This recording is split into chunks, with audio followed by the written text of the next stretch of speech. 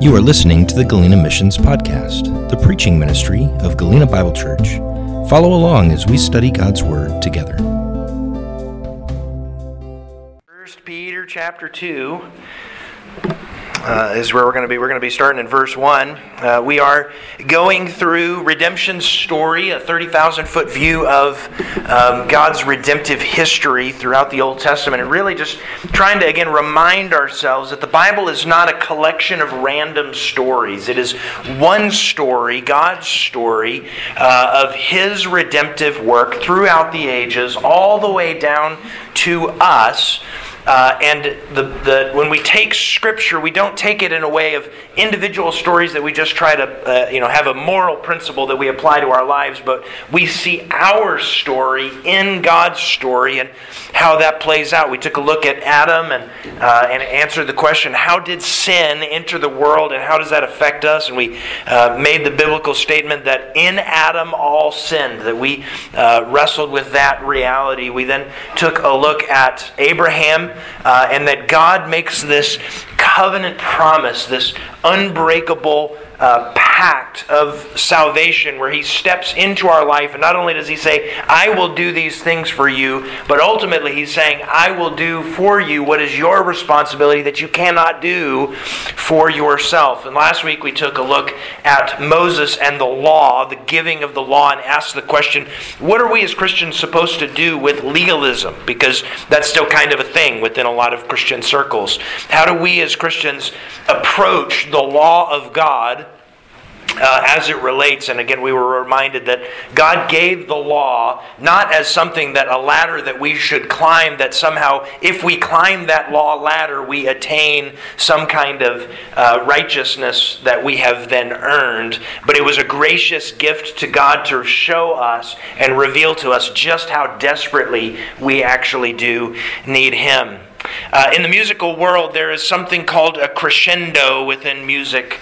It's the point of which there's all these pieces are playing, and then all of a sudden everything grows to this very loud culminating point. And for the Jewish people, that took place when David became king over Israel. It was at that point that they stopped functionally being a nomadic, wandering peoples. They had been in the land, they had owned it, they had had family possessions. But it was really when David became king and consolidated the nation of Israel into the nation of Israel, Judah and Israel and all of the tribes under his kingship, that Israel was established. And at that point in time, in that moment, it was to the Jewish people the answer of God's covenant promise to Abraham. That when God made that promise to Abraham, when He pulled him out and He said, this land I will give to your descendants, and they shall be as numerous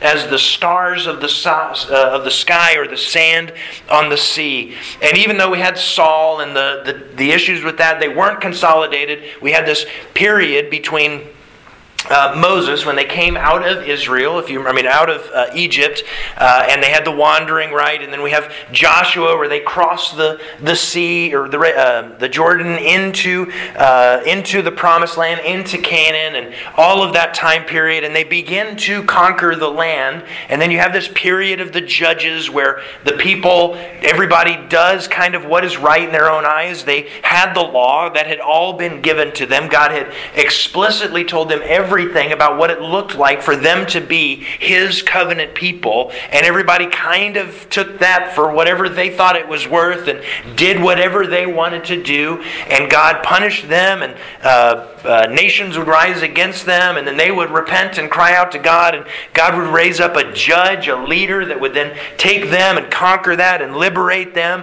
and things would be good. And then as things were good, things started to taper off, and the cycle again and again and again it happened, until finally the people said, enough, we need a king. And so they appointed a guy whose main leadership quality was, anybody know?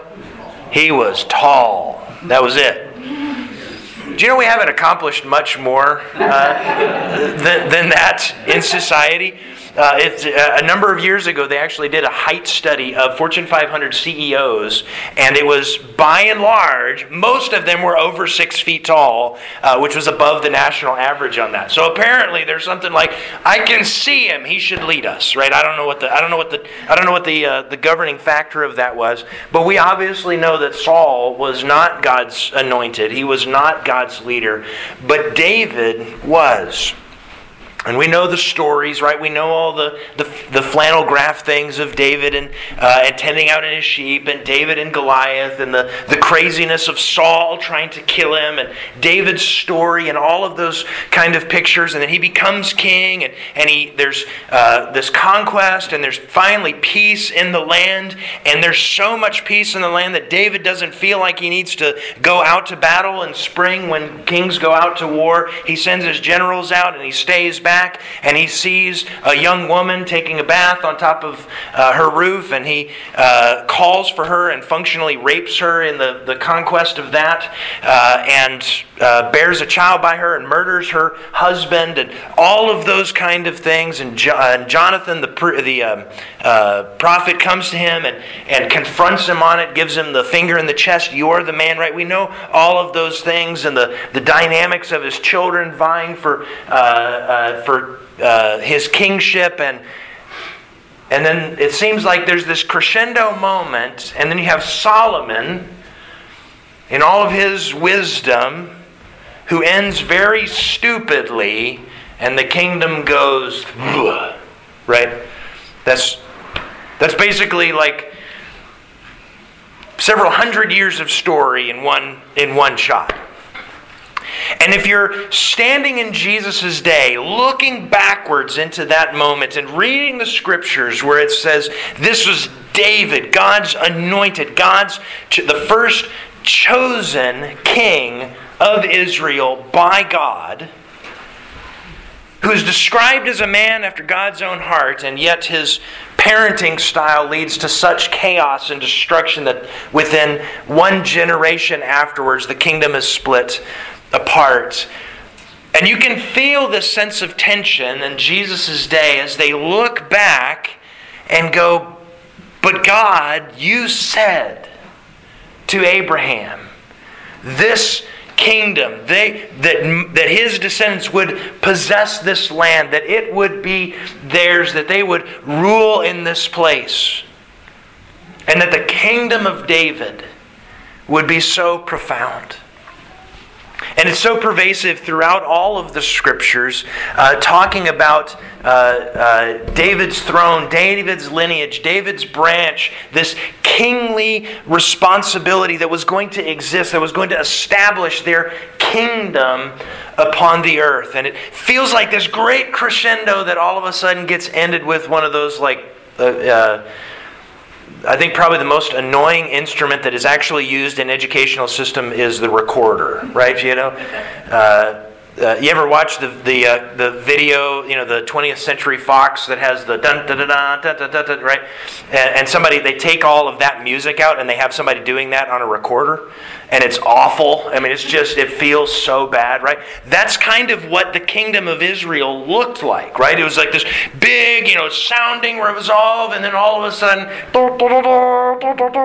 right? It was just awful.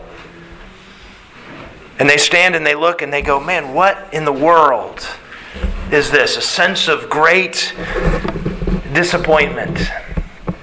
And it's into that moment, into that sense of kingdom, this promised thing throughout all of God's covenant to Abraham, and the story of all of that, and the nation and the people, and this grand disappointment of everybody standing around and going, we have been in constant conflict and oppression by this point for 1,000 years. What are we to do with the kingdom? And it is in that moment that Jesus comes in and preaches a new sermon. His first sermon was really short. Jesus comes in and says, repent, for the kingdom of heaven is at hand. We've talked about how man broke, how sin happened. We've talked about God's covenant. We've talked about God's law. And today we want to talk about the concept of kingdom and our role within the kingdom.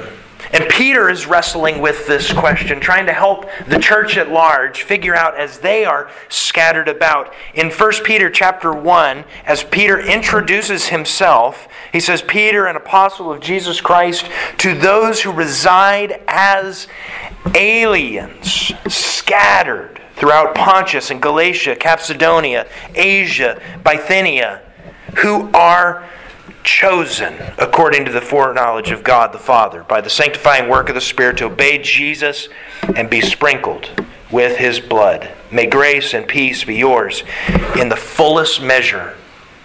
When Peter begins this letter, he is going to talk kingdom themes, big picture ideas of the nation of God. And yet he begins it by addressing them as aliens, foreigners, sojourners, individuals who are not in their home. As we study sociology and we study history, a lot of times we see ebbs and flows or maybe pendulum swings back and forth of reactionary kind of things. And one of the things that has been a reactionary thing over the last 100 years has been the concept of nationalism. And we see the concept of nationalism in clear form right now in the Russian and Ukraine conflict. We're kind of dumbfounded as we're looking at it, saying like, what in the world is he doing? Right? What is Putin doing? What is this mess? And if we can see it from the standpoint from them, they are viewing it as nationalism. They are liberating people who they think identify as Russians. Not as Ukrainians, but as Russians. And that's what they did with Crimea, and that's what they did with the other peninsula that was there. It was their view of saying, our nation is so valuable, so wonderful. The dynamic of who we think we are is such an important thing that it warrants mass death and destruction. And this idea of nationalism has been a point throughout the history over the last 100 years specifically that has been a major component of war and great conflict. It was the isolationist mentality that we had in America through World War I and World War II, why we were so late into those, because we saw ourselves as safe, and those nations, and they can do whatever they want to do, and we're great, and we're safe, and we're wonderful, and it wasn't until our safeness stopped, and they attacked us in some capacity where we went, well, we need to attack this and we need to respond accordingly. And this kind of nationalism takes on all kind of different forms. Some of those are, I think, benign or okay, but oftentimes they are very, very dangerous. But it steps to the point of nationalism not as a sense of pride, but as a sense of superiority. Nazism ultimately was a form of nationalism. And that idea of that. And in the midst of all of that, Christians have had to wrestle with their place in the world. Who are we as Christians in a world that is so utterly divided? Because as angry as we are at Russia for doing what they're doing in Ukraine, do you know that we have millions of brothers and sisters in Christ that live in Russia, who we will spend eternity with in perfect fellowship? And what are we to do with that? How do we reconcile that? How do we wrestle with those kind of dynamics for us who live in a nation that is relatively safe at the moment? And what are we to do when we feel like that safeness that we have could possibly be threatened? Do we react in a nationalist kind of defensiveness that says, no, ours is the best, and so therefore we ought to maintain it at all costs? And this was the great challenge that Jesus had to face as he taught his disciples in their day. They're looking back and saying, we are Israel. We are God's chosen nation. And who are these Romans? Who are these Gentiles? Who are these Samaritans to think anything less than we are God's people? Well, let's see what he has to say about that and how that might relate to us. 1 Peter chapter 2. He says, therefore, putting aside all malice and all deceit and hypocrisy and envy and slander. He starts with a place of humility. Like newborn babies, long for pure milk of the word, so that by it you may grow in respect to salvation. If you have tasted the kindness of the Lord. And coming to Him as a living stone, which has been rejected by men, but is choice and precious in the sight of God, you also, as living stones, are being built up as a spiritual house for a holy priesthood, to offer up spiritual sacrifices acceptable to God through Jesus Christ. For this contained in Scripture, behold, I lay in Zion a choice stone, a precious cornerstone, and he who believes in him will not be disappointed. This precious value is for you who believe. But for those who disbelieve, the stone which the builders rejected, this became the very cornerstone, and a stone of stumbling and a rock of offense. For they stumble because they are disobedient to the word. And to this doom they were also appointed. But you are a chosen race, a royal priesthood, a holy nation, a people for God's own possession, so that you may proclaim the excellencies of Him who called you out of darkness into His marvelous light. For you once were not a people, but now you are the people of God. You had not received mercy, but now you have received mercy. Beloved, I urge you as, here it is again, aliens and strangers, to abstain from fleshly lusts which wage war against the soul. Keep your behavior excellent among the Gentiles, so that in the things in which they slander you as evildoers, they may, because of your good deeds, as they observe them, glorify God in the day of His visitation. How much do we see the church in the West living this passage? For one thing, there's a meme that I saw here recently, and it was a picture of Jesus. It was passed around quite a bit. It was a picture of it was a picture of Jesus. It was the actor that played Jesus in The Passion of the Christ, right? So that guy, kind of in the clouds, overlooking an 18-wheeler, and it said, Jesus, the greatest American, praying for the truckers in Canada as they do whatever, the blockade thing.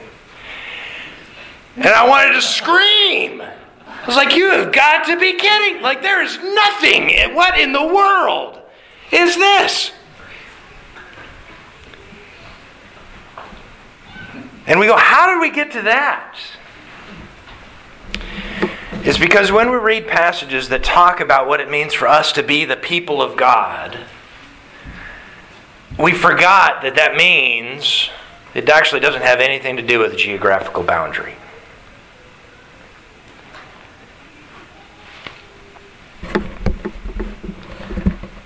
remember hearing a speaker a number of years ago say this, and I thought it was profound. He said, Christian, if you're a Republican, or you're a Democrat, whatever it is, political party that you affiliate with, you have more in common with a teenage African girl who loves Jesus, doesn't speak your language, but is a follower of Jesus, than you have with anybody that is in your political field who does not love Jesus. And it certainly doesn't feel like that, right? At least that's not the expectation. This is to say, no. If they're in this ideology that we have somehow taken Christianity and we've made it the blanket for what it means to live as a nation. But friends, this principle of the kingdom, this gospel, good news of the kingdom, was this: that there were a people that God gave a covenant to, who He said, you will be my people and I will be your God. And they rebelled and rebelled and rebelled. And their kings rebelled and rebelled and rebelled. And God sent judgment upon them. And yet they rebelled and rebelled and rebelled. And in that, God says, the kingdom of God is here. And you look around and you go, what? There ain't nothing that looks good about this. This isn't what I signed up for. This is what it sounded like God was telling Abraham about. And He says of them that if you have accepted this cornerstone, this chief stone,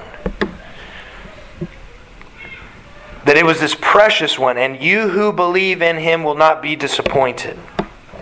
This precious value then is for you who believe. But He says there's some that didn't believe, and they're not in the kingdom. They weren't a people.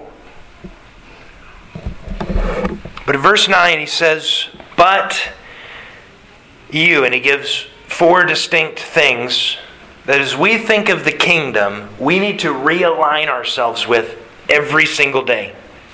Regardless of our political leanings, regardless of our vocation, regardless of whether we're a man or a woman, married or single, young, old, we align ourselves within this kingdom for God's good purposes as aliens and strangers wherever we find ourselves.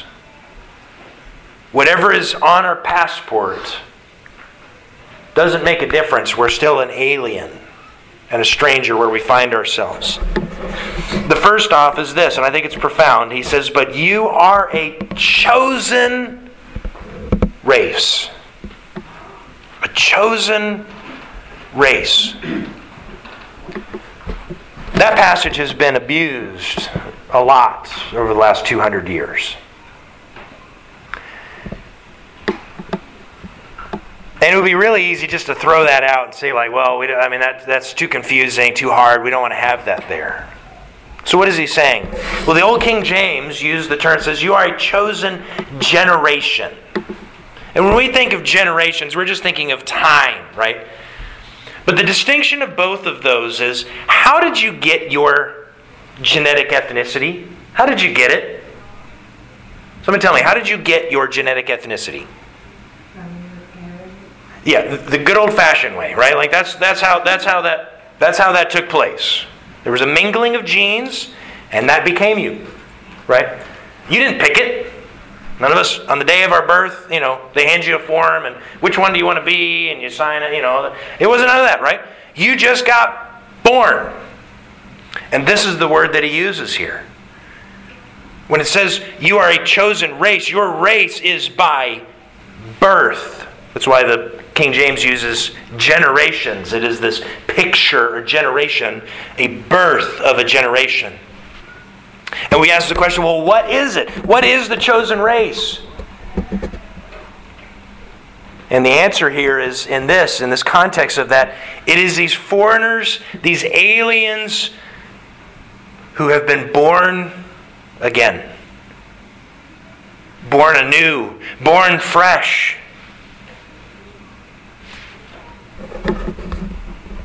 It's a pretty profound thing when you study Christianity across the globe. We're so narrow in the view of it because of our experience, just kind of where we are.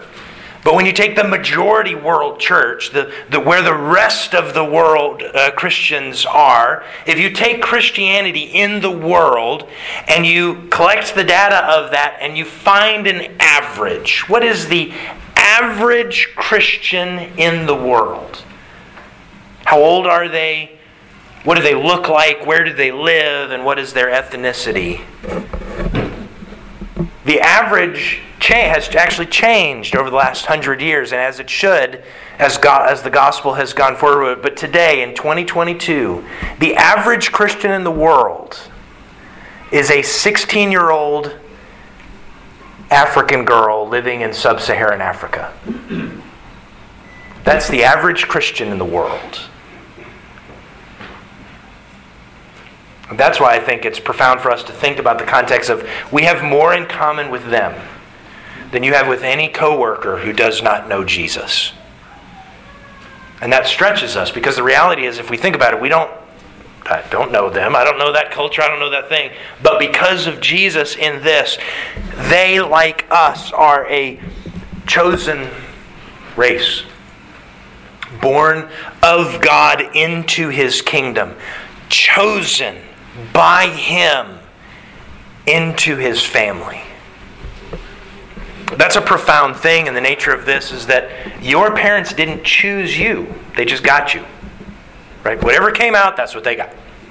And you did not choose them. But the kingdom of God is different in that God chose you. On your worst day, when you don't think very much of yourself, remember this. The King of the universe chose you. Knowing your past, your hurts, habits, and hang-ups better than you do. And He chose you to be born of His family. That's part of the kingdom of God. Secondly, He says, not only are you a chosen race, you are a royal priesthood. This dynamic of what it means for us to be bought into the kingdom. If He is King Jesus, this is one of those things I don't think we emphasize enough. The profound nature of the kingdom of God is that Jesus said that we would be co-heirs with Him in the kingdom. We don't get to heaven and just end up as waitstaff in the kingdom of God. We end up as co-heirs with Christ. And what does that look like? It says, in the reality of this kingdom, we are a royal priesthood.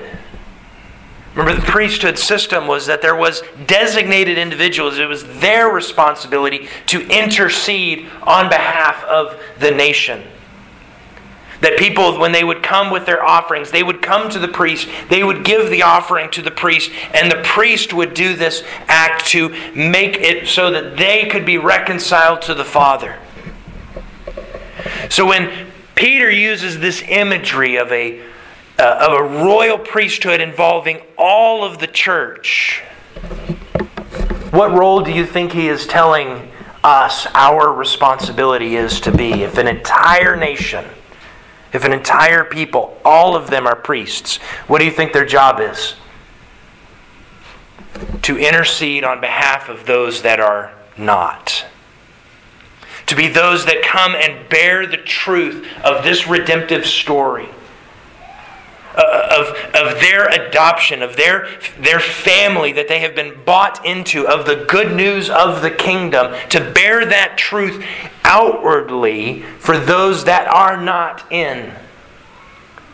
And to show them what it means to be. Because remember, the priests, they never actually reconciled anybody. God did that. The priest just did the stuff to help them walk through that journey. And that's what He's called us to be. The kingdom of God, as it relates to us, is not just that it's the safeguard, it's us for and no more kind of a dynamic of the kingdom. The kingdom that was laid out, even when God gave the nation of Israel their kingdom. Remember the whole law system. He had the moral law, which was the don't kill, don't steal, and all the fingers that we did last week to help you learn the 10 Commandments. But then he also gave the ceremonial law, the way in which the sacrifices were to be, and then the kosher law, the garments that they were to wear, and the food they were not supposed to eat, and those kind of things, so that they would stand out differently, because the intent of God was that they as a nation would declare the goodness of God to other nations and show them that there is a true God in Israel, because there were no other gods, no other real gods anywhere else. And they did a pretty poor job of that. He says, you are a chosen race, a royal priesthood, and third, a holy, and here it is, nation. A holy nation. When we think about nations around the world, it's an interesting thing because we live in the United States of America. It's the melting pot of the world, right? Ethnically speaking, we are more culturally diverse than almost any other place on the planet. But when you think of places like Finland, right, there is a distinct, if I say, describe for me a Finnish person, you'll have a kind of mental picture of what you think that kind of person is and what they look like, right? And describe for me an Irish person, and you would have this picture of what you think that they would look like. Well, the kingdom of God as a distinct nation is born up of those who have been born again into God's family, who are realizing that they have been redeemed by the priesthood of believers and the priesthood of Christ as He has interceded on their behalf. And as such, it makes us, regardless of border, a set apart or holy nation. This nation does not have a flag. It does not have a border. And at this moment, it does not have a land. It does one day. The kingdom of heaven, ultimately, he says, He comes and makes all things new. And ultimately, that kingdom is the whole of creation. And we will rule and reign with Him. And in the midst of all of that, he says, you are a people for God's own possession. That He holds us.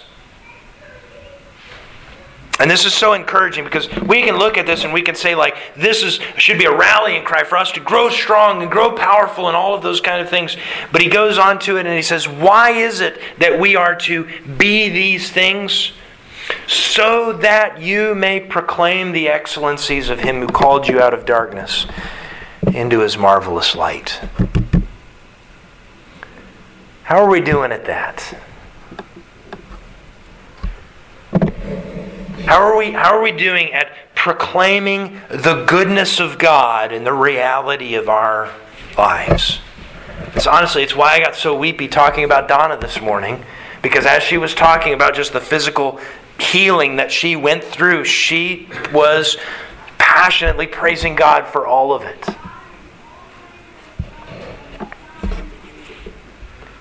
She said when she was laying there on the ice, trying to get the four-wheeler off of her husband's chest as it laid on top of him for almost 30 minutes before they were finally able to get it off of him, with a crushed sternum and a rib that had punctured his lung, and the ice underneath the lake cracking underneath him. She said she heard what she described as angels singing. And I teased her that they were singing, "Not yet, not yet, not yet." And this has been her story. That regardless of how life has gone on, she points people to the excellencies of Christ. And it was a supercharge for me. Because he says, for you were once not a people. And this is so funny because there are Jews that are in this, and he's saying this is true of them. You were not a people. but now you are. And you had not received mercy, but now you have. And again, he goes back to, I, beloved, I urge you as aliens and strangers. Back to it. It's very easy for us to settle into this ideology that we're not aliens and strangers, that this is our home. I urge you as aliens and strangers to abstain from fleshly lusts which wage war against your soul. Don't give in to the kingdom of this world. Don't give in to the ruler of this age, who he has a plan for what his kingdom should look like and your role in it. Keep your behavior excellent amongst the Gentiles, those outside of this kingdom, so that in the things in which they, and I love this, so that in the things in which they slander you as evildoers, because they are going to slander you as evildoers by their perspective. I'll say it this way. Peter was writing into a world context that the most patriotic thing that you could do in Rome at the time was attend the games. The gladiatorial games and the chariot races and all of those kind of things. It was expected that that's what it meant to be a good Roman. You followed that. You followed the patrons of that. You attended those sporting events. You went to those things. You saw the carnage and you said, "Hail Caesar, go Rome."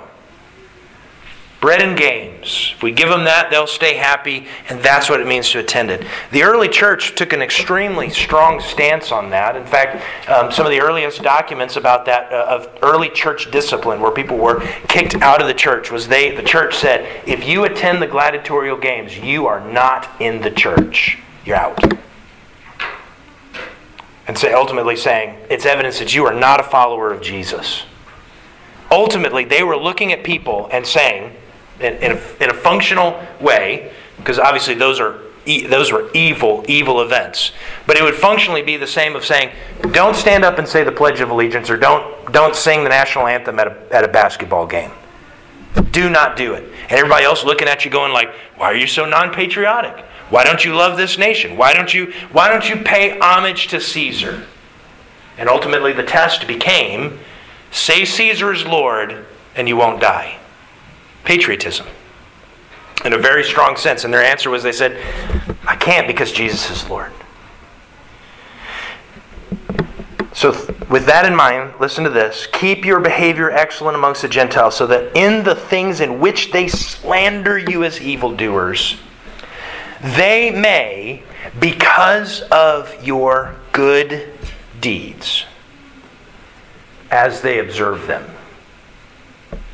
glorify God in the day of His visitation. He's saying, as they judge you to be evil in their eyes, do good, such that it does change their heart, that when the King comes into His kingdom, they'll glorify Him. And I really love this, that they are observing us, but they're glorifying God. The kingdom of God is not ever about us pursuing our own glory, our own notoriety, our own attaboy. The kingdom of God is always about us pursuing God's glory, with this hope that our neighbor and our coworker, our family member, who we may politically align with, ideologically align with, vocationally align with, but they don't know and love Jesus. That our prayers, that on that day God has changed their hearts such that they would see His glory through our good deeds.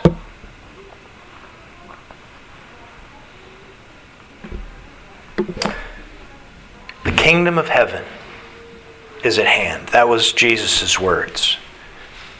And I think it's so profound because when we talk about the gospel, right? Every time we talk about the gospel is the life, death, burial, and resurrection of Jesus, right? That's the gospel for our sins. That God did for us in Jesus what we could not do for ourselves. And yet Jesus came preaching the gospel of the kingdom. Pre-life, or middle of life. Pre-death, burial, resurrection. Why?